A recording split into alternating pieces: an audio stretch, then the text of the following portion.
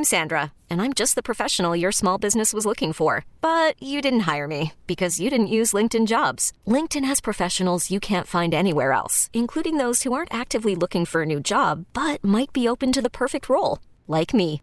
In a given month, over 70% of LinkedIn users don't visit other leading job sites. So if you're not looking on LinkedIn, you'll miss out on great candidates like Sandra. Start hiring professionals like a professional. Post your free job on linkedin.com/recommend today.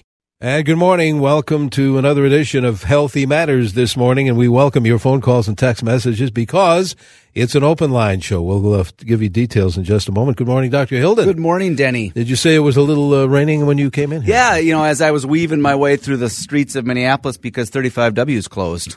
Oh, yeah, for the bridge. Yeah, I think it's going to be closed here and there for pretty much for now until the end of time.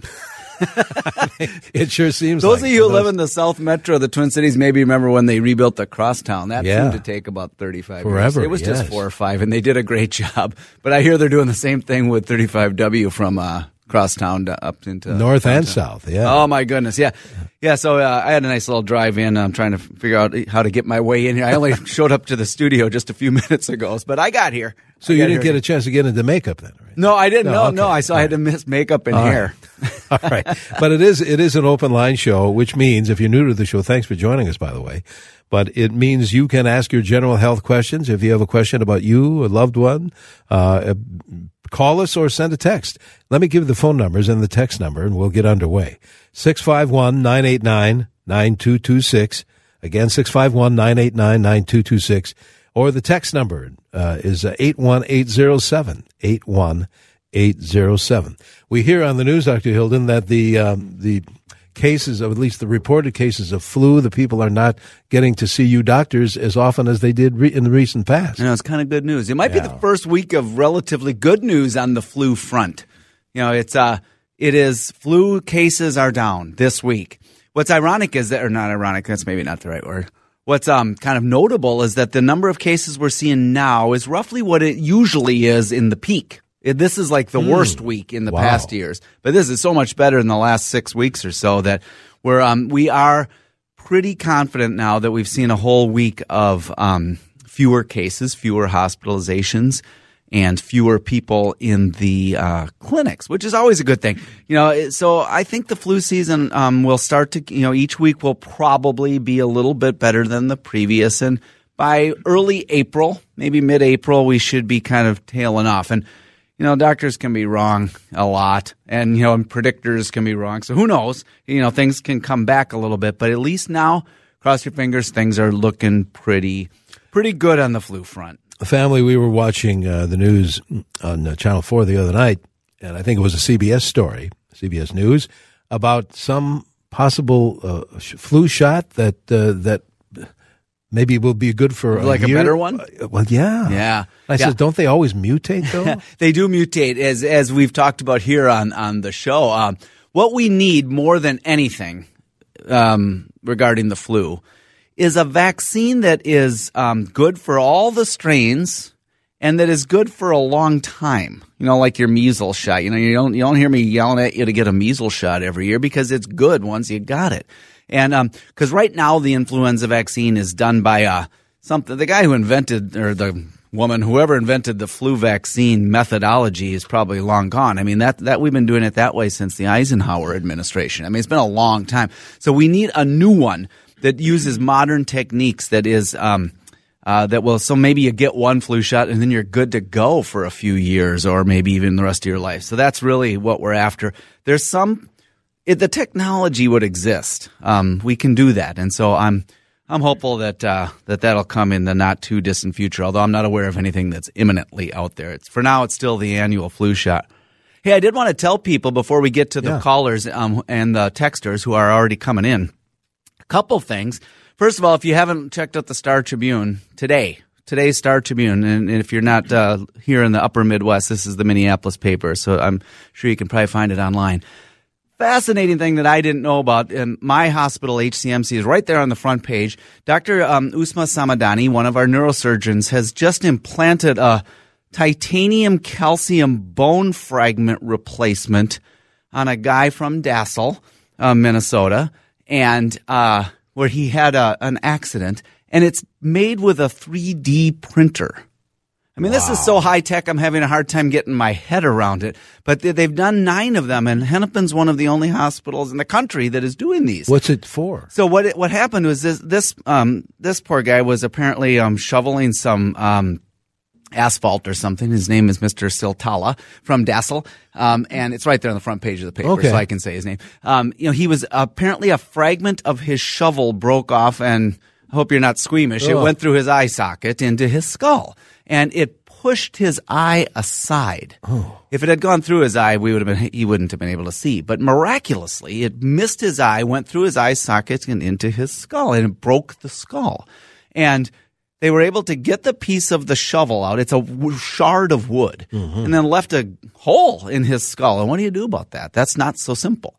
And so they have this new technology where they can take titanium, a metal, and calcium, and it's done with like I don't want to say your laser printer on your desk. It's a very high-tech device, but it forms it exactly to the shape.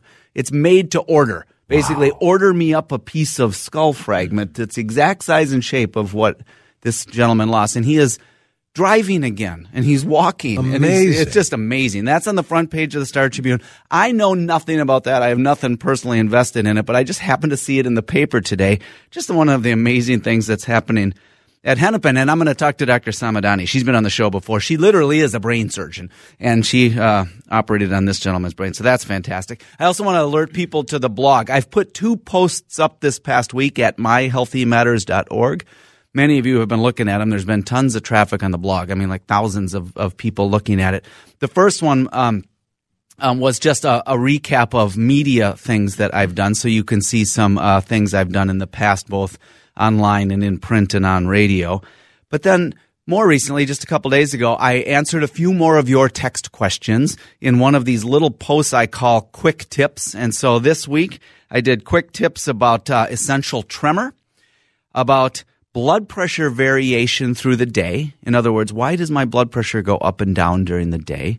And then the third topic is about a very glamorous topic. It's about constipation. These are all things that came here on the text line that I didn't get to. So if you asked me a text question about constipation or about your blood pressure going up and down during the day or about essential tremors, those fine shaking tremors that some people get, I've answered all of those questions on the blog. That's myhealthymatters.org.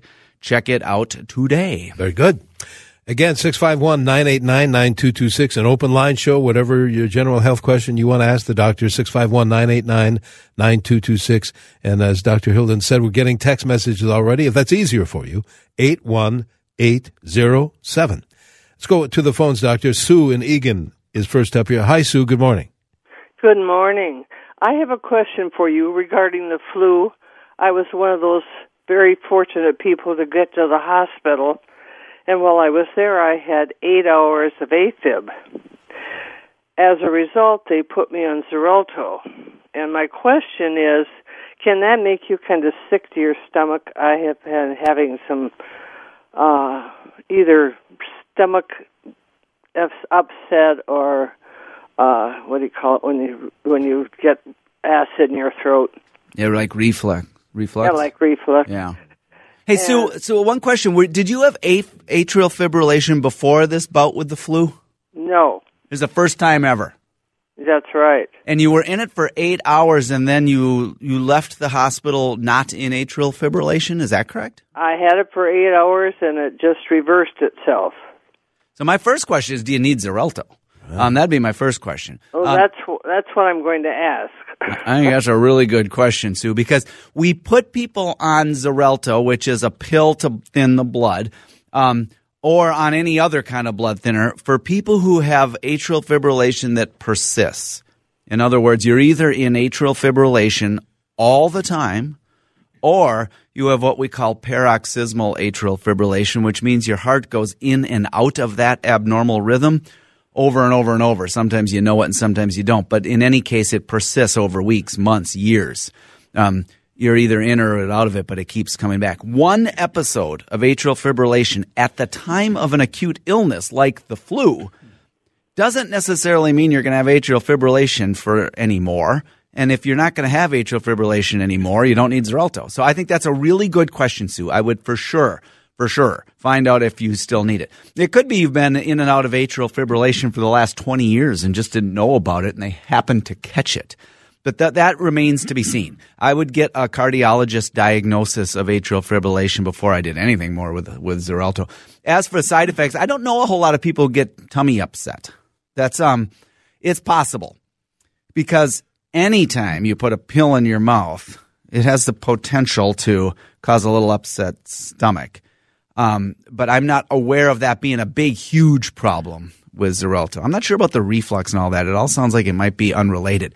I would be more apt to think that all of those symptoms are more related to you getting over the flu than it would be to the Xarelto. It might just be a consequence of your illness, not that pill. The biggest thing, my take home from your call, though, is to find out if you really need it at all. For sure.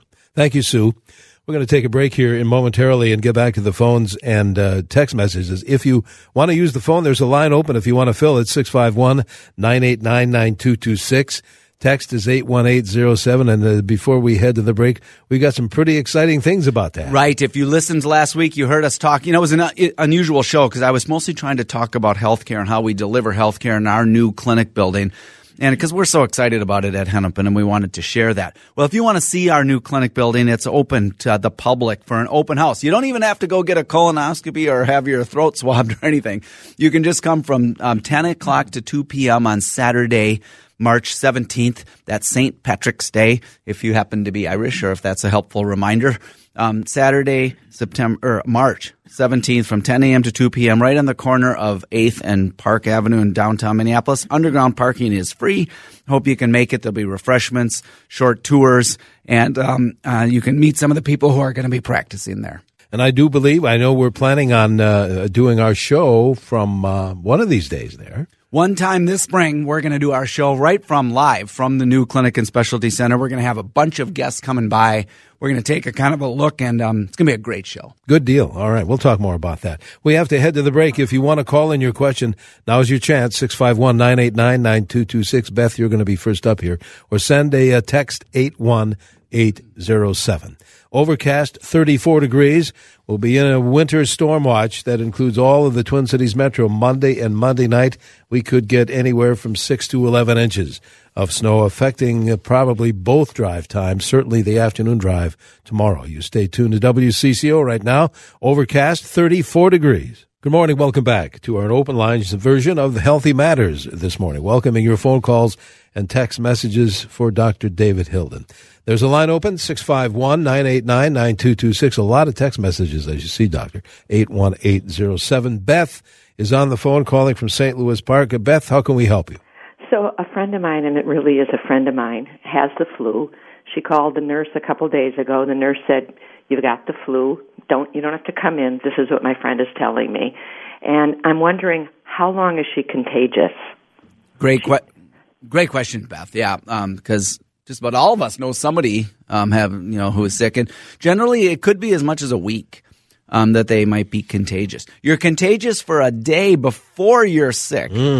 So if you're hanging out with your friend and then she gets sick the next day, that's actually a period of vulnerability. That's kind of a bummer because nobody knows they're sick and you're contagious. And then probably up to a week after your symptoms resolve. That might be a little on the long side. It might not be quite as long as a week, but that's kind of the party line that we tell everybody, Beth. A day before you're sick, up to 1 week after. And the ways to reduce getting others sick aren't really as hard as you might think. You're not going to likely get the flu from someone who's standing across the room from you, even if they're sick, even if they have a fever. So you need it's spread by respiratory droplets. So it's not really spread just by breathing. In other words, the flu virus isn't just floating in the air. Unlike some things like tuberculosis, that is like floating around in the air. It is on water droplets in the air. And so water droplets in the air tend to come out of people's mouth when they're talking or sneezing or having a animated conversation. But you're not going to get those droplets on you unless you're within 4, 5, or 6 feet of that person. So it's kind of an arm's length contagious thing.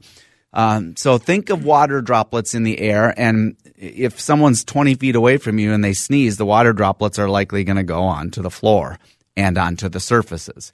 So that's the other way people get it, is they sneeze onto stuff, and then you touch that stuff, and then you touch your nose. You can get it that way. Like when I say stuff, I'm talking desk surfaces, phones, computer keyboards, doorknobs, things like that. So the best way not to get it is to wash your hands frequently, many times during the day, and to cover your cough or your sneeze by sneezing into your elbow, not your hand. Very good. All right, Beth, thank you. 651-989-9226. We'll pick up on text messages in a moment. But Dan is calling from Annandale. Dan, you're on with Dr. Hilden. Good morning, Denny. Good morning, doctor. I'm a 70-year-old male, and I've had problems with my peripheral vision. I went to ophthalmologist, and she's seen a field cut in the upper quadrant of my both eyes. Said that it's the outer quadrant, and said that it's possible stroke, possible pituitary gland tumor. Went to my home doctor. He prescribed MRI. Went to have an MRI, and I have a larger mass on my pituitary gland. Do you know anything about that? Could you kind of give me some words? Sure. No? Sure, Dan. Yeah, so your two doctors that's a relatively common presentation of something that's not quite so common, that being a pituitary mass. It is often what we call an adenoma, which is a benign, non-cancerous mass. That's the first thing. You can always get a cancer, but the ones on the pituitary gland are often non-cancerous. They can be very small, like the size of a pea, all the way up to, I saw one, a huge one, like a golf ball or bigger. The problem, even if they're benign, which they usually are, is that your pituitary gland is sitting in the middle of your head. It is a small little gland, your pituitary, which sits right between and behind and kind of on top of your eyes, right in the middle, deep in your skull. And the nerves to your eyes go right by your pituitary gland, right by them, and they form an X. Your second cranial nerve, your optic nerve, the one that goes to your eyes, crosses in an X from your brain to the left eye and the right eye. It's really weird how it happens. It's a place in your skull called the optic chiasm, and that little benign tumor can press on your optic nerve. Hence, it causes a visual field loss. So if you're wondering what I'm talking about, if you draw a circle and then make it into 4 quadrants, 4 quarters, depending on what part of your optic nerve is being squished, you can lose your vision in one or more of those 4 quadrants of your eye, and that's exactly what Dan is describing. Here's the good news, Dan. You find a surgeon, they can take it out, and you can be okay. That's the message I want you to hear, is that I know loads of people who have had these. Loads is maybe an exaggeration, but more than one, quite a few. And and you can get these out. This is when you need a neurosurgeon. And I wouldn't get somebody who, neurosurgeons also do spines and other specialties. I would get one who does this very procedure. So call around your healthcare system, find out who in the neurosurgery group does pituitary gland resection. Sometimes it doesn't need anything done, and there might be some other kind of higher tech ways to get rid of it, but the traditional way of just simply resecting it, taking it out, tends to work quite well. Because as I said, it's benign. It's not spreading to other parts of your body. It's causing a mechanical problem, a squishing of your nerve. And if it keeps getting bigger, it's going to squish other things in your brain. And also, it can affect the functioning of your pituitary gland, which controls all of the other, not all, but most of the other hormones in your body are controlled by your pituitary. It's sort of like the central processing unit, the motherboard, if you will, of your hormonal system in your body. So your thyroid and all these other hormones, that its central control is up there higher in your pituitary. So that's I am not a neurosurgeon. I'm not an expert in hormones or any of that. But there is loads of room for optimism, Dan, to have that thing cut out and you can be back to normal. But it is something you need to have looked at. Very good. Probably not an emergency, but an urgency, if you will. Well, if you will. Thank you, Dan. Folks on the line, hang on. We have to take a break. We have another half hour of the show to go. We have a little less than 60 seconds right now. I don't know if you want to grab any of these, Danny? How about a quick text? I'll do a quick one because I don't know the answer. This is from the text line. Do nightshade vegetables and dairy cause inflammation? And my answer is I don't know. About nightshade vegetables, that'd be things I guess I simply don't know. Potatoes. Potatoes and the like. Does dairy cause inflammation? It does in people who have an intolerance to it. It can cause an inflammatory response. I'm sorry I don't know more about that. Perhaps I could look into that question a little bit more. And we have more to come, more show to come. So those folks on the line, hang in there, and texters as well. Right now in the Twin Cities, overcast, 34 degrees. Welcome to Play It, a new podcast network featuring radio and TV personalities talking business, sports, tech, entertainment, and more. Play it at play.it. And good morning. Welcome to this portion of Hennepin County Medical Center's Healthy Matters. It is an open line show today. We have, as you can see, Dr. Hilden, a lot of calls and many, many text messages as well. I'll tell you what, let's do. I know Wally in Montevideo has been waiting forever. Let's help Wally out, then we'll grab some text messages. What do you say? Sounds great. Hi, Wally. Well, how can we help you? Yeah, good morning, gentlemen. Like always, a wonderful show. My question is, where does flu originate or come from?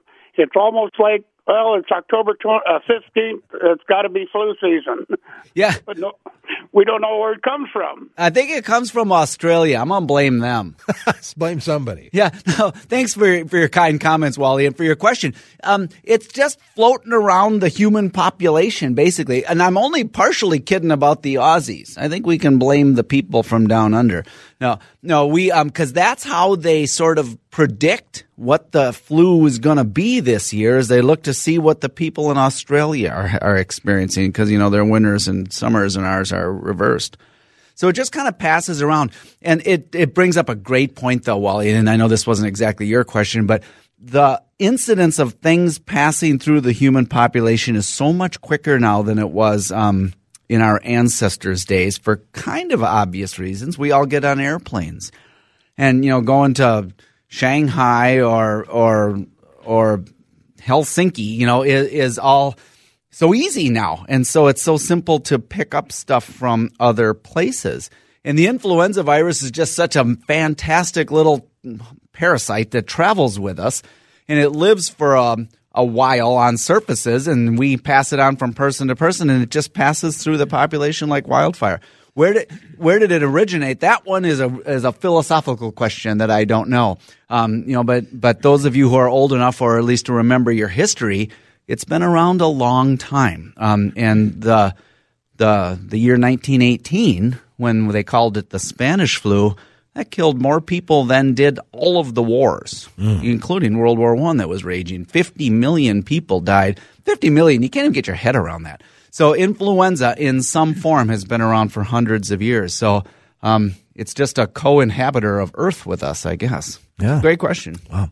Tell you what, we've got a couple of folks that have been waiting a long time. Let's see if we can help them out. Before we do that, I do want to say one other thing kind of pertaining to Wally's question. Sure. Is that it comes in October because the flu virus is better in cold, dry weather. And so it's around year-round. The influenza is around all the year. But it thrives in colder, drier that's air. interesting. And what happens in October? We all turn our heat on. We all go inside more, and we all start putting humidifiers in our furnaces because the air is so dang dry. Well, flu likes that. So it's worse in the winter. Interesting. All right, now we can go on. Mike in Roseville. Mike, you're on CCO with Dr. Hilden. Yeah, good morning. My question is, what should a physical examination consist of for a 65-year-old male? It's a great question, Mike. And in fact, that question made it to the halls of Congress. And, Medicare doesn't cover preventive health care in general, with a few exceptions like mammograms, for instance. But they came up with a Welcome to Medicare physical exam. They said everybody who's on Medicare, when you hit 65, you get a Welcome to Medicare physical. And so that very question that Mike just raised came up. Well, what should it be? What should you get done when you're 65? And it turns out, and this is, I don't want to belittle my own profession, but most of what we do isn't necessary at the physical exam. The vast majority of what we do in terms of labs and tests aren't necessary. The things that are, You should check your blood pressure. Knowing your blood pressure is very important. You should know what your cholesterol numbers are. You should make sure your vaccinations are up to date. If you're a woman, you should make sure your mammograms are up to date. If you're a man or a woman or something else, you should make sure your colon cancer screening, you've had your colonoscopy or something similar. You should make sure that is up to date. And if you're a man, you should have talked to your doctor about your prostate. Whether or not you get tested for, it's up to you. The jury is out on whether you should, but you should talk to your doctor. So that's really it. Now, many people get other things done, like other blood tests. You may or may not need any other blood tests. Most of what we do is not necessary, the blood tests. Other things you should do that maybe don't sound so obvious. I think you should have a conversation with your doctor about your lifestyle, about your diet, about is your weight a healthy weight? If you smoke, almost nothing else matters. You should talk to your doctor about how to quit. And those are things you should have at your physical. So a limited range of tests, 2 or 3 cancer screenings, colon, breast, prostate, and maybe cervical if you're a woman. How about diabetes? And diabetes tests, we do that on patients just kind of as one of the blood tests. It's not even routinely necessary to get a test, but we often do anyway. Okay. And I think that's about it. I think probably the most important things to do is talk about kind of your general lifestyle and are you kind of on track for your weight, your exercise, your smoking status, and then those things I just mentioned. Very good. Let's take another call, then we'll grab some text messages. Larry is calling from Ham Lake, has been waiting. Larry, what is your question, please? Yeah, good morning, gentlemen. What causes extreme dizziness? I was going to get out of bed. When I started to get up, I was so dizzy, I just fell right back down in bed. I laid there for a little bit. I tried to do the same thing, and the same thing happened. It was probably several minutes before I could get out of bed. And is this serious? Heck of a deal, Larry. Now, do you get it, Larry, at other times, like when you're sitting at the dinner table or when you're walking or any other time, or is it always when you're getting up from lying down? This happened only one time. This was several weeks ago. It's just that one time. Yeah. So I would have it looked at. Now, it could be something as benign as you were dehydrated. It sounds a little bit like what we call postural or orthostatic hypotension. Doctors like to put complicated names on things, which simply means you get dizzy when you stand up. It really matters if your position. If it's when you're standing up, it could be that postural hypotension, and that can be due to a number of causes. It is possible that your heart isn't beating fast enough at that moment. It is possible that you have some kind of heart rhythm issue. Those are less likely. I have to say that the severe heart causes of that are less likely than simply, you just had a little bit of a near fainting spell. However, I've listed about 2 or 3 causes of dizziness. There's about 20 more. There are inner ear disturbances. There's infections or non-infectious problems in your ear.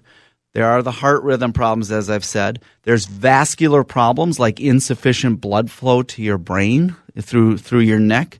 There are some neurologic problems. And then the most common of all is just, like I said, just postural or hypotension, or simply like a fainting, which is not, frankly, all that dangerous. All of them require a look, though. If I were you, I don't think it's urgent because you've only had it that one time, Larry, but I would I would probably start with your primary doctor. This is something you might get some basic blood tests. They could do some testing in their clinic, and then you might need to get an ear evaluation. Usually that's done at an audiology. You don't need an ear, nose, throat doctor necessarily, but you need an audiologist to do a vestibular or an inner ear exam. And those are some things I would start with. Primary care, maybe an audiology visit, and then if none of that is revealing, and if it keeps happening, then probably a cardiology visit to take a look at your heart. Okay. I know we have to break here in a minute or so, and we'll get back to the phones, but there is a question that came in earlier today. Okay, here's from the text line. What are skin tags? I have many under my arms. Can they be removed safely at home, such as tying them off? I've had 1 or 2 that get painful at times and see do enlarge. Yeah. If skin tags are simply excess growth of your skin is the cells of your skin are one of those places of your body, The lining of your intestines are another that is continually growing and sloughing off. Your skin is doing that constantly. It's turning over the layers of skin constantly, which makes you wonder, where did all the previous layers of skin go? Well, they're probably in your bed linens. But what happens is that, that's what any kind of benign skin lesions like moles, which are called nevi, or these skin tags, are benign. Just those areas of skin are growing too much. If they're very small, yes, you can just clip them off with a clean little scissors even. But here's the insider's tip. If they're too big, don't do that. It's going to hurt and it's going to bleed a lot. I've cut some off in clinic, and I had to tell this poor patient, I'm sorry, like 20 minutes later, this thing's still oozing blood. So if you do it in a doctor's office, they can, they put that little silver nitrate stuff on your skin to stop it from bleeding. But literally, we just pull it out with a tweezer and cut it off at the base if they're very small. A little bigger than a sesame seed. You can do those at home. Other than that, I would go to a doctor and have them cut them. We need to take a break, a quick one. We'll be back with more phone calls and text messages on this open line show. Rain, fog, mist, and breezy. We will be by tomorrow and tomorrow night in the midst of a winter storm watch that includes all of the Twin Cities metro area. It may affect morning drive. It's certainly going to be affecting afternoon drive tomorrow. You stay tuned to CCO. We could get anywhere from 6 to 11 inches of new snow and breezy conditions as well.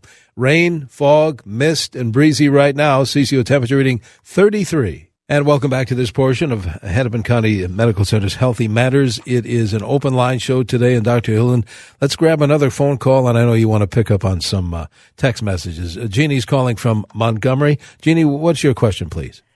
Good morning. A friend most recently had some really strange symptoms. He had swelling of his arm, his hand, all the way up into his shoulder. And you probably know about this. He ended up having a flesh-eating disease and had to have his arm amputated, and it caused all sorts of other health issues. To find out that this is something that's in the air or in us, or can you explain a little bit about what can happen, and is there any way to avoid it? Yeah, that's so scary. I'm so sorry for him. You lose your arm over something that is treatable, but it's an emergency. The public often uses the term flesh-eating disease, and it sounds kind of gross, but kind of that's what it does. Generally, the medical term would be necrotizing fasciitis. Necrotizing means just kills it off. And fasciitis is an infection of the soft tissues of your body. So it usually starts as a small infection, a little redness of an area of the body, maybe a little swelling, maybe a little warmth. That's called cellulitis. But if it progresses rapidly, if the limb or the area that's infected, it can happen to any part of your body. It's often a limb. If it progresses rapidly, that redness, that swelling, that pain, that warmth is getting bigger faster, and it's traveling up the arm, you need emergency attention. Often it needs antibiotics, and it needs a surgery to open that up often. And that is in an attempt to save limbs. We do it all the time. In fact, it's one of the reasons people get flown into the rooftop of HCMC in downtown Minneapolis, because our surgeons and our intensive care is so good at that we're often getting a smaller hospital in greater Minnesota says, I think I have a pretty rapidly advancing infection. I think it might be neck fash, as they often say, necrotizing fasciitis. And can you take them? And then we fly them in for hopefully limb-saving procedures, and it usually is effective. So what do you do? Well, if you have a warm, red, swollen area of your body that's rapidly moving, it's getting bigger, and sometimes over hours. So this morning you got a little red spot on your forearm, and then by lunchtime or dinner time, your whole arm is red and swollen. You need to go in. That's happening quickly. It's a bacterial type of infection that is out there in the community. It's not that common.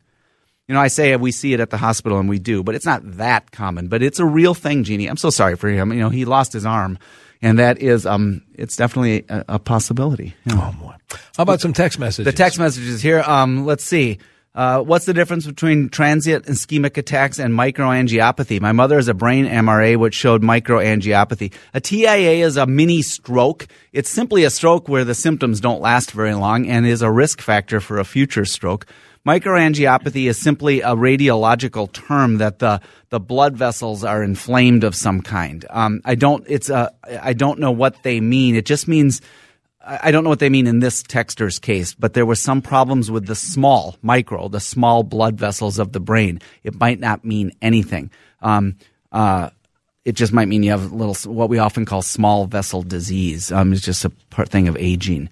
But talk to your neurologist, whoever texted that one in, because I probably can't say much more than that. Let's see. Here's some other ones. Can you discuss low stomach acid? Symptoms, complications, solutions. I've been on Protonix for 15 years for GERD and Barrett's, but now have severe burning mouth, dry eyes, gas, bloating. Could that be the cause? It is possible. It is thought that long-term proton pump inhibitor use, something like Protonix or Nexium or Prilosec, is safe for the vast majority of people. But there are problems. It can lead to what can it lead to? Deficiencies in some vitamins because of malabsorption. It can lead to some bone problems. You can have weaker bones because of it. It can lead to stomach problems due to, again, absorption problems.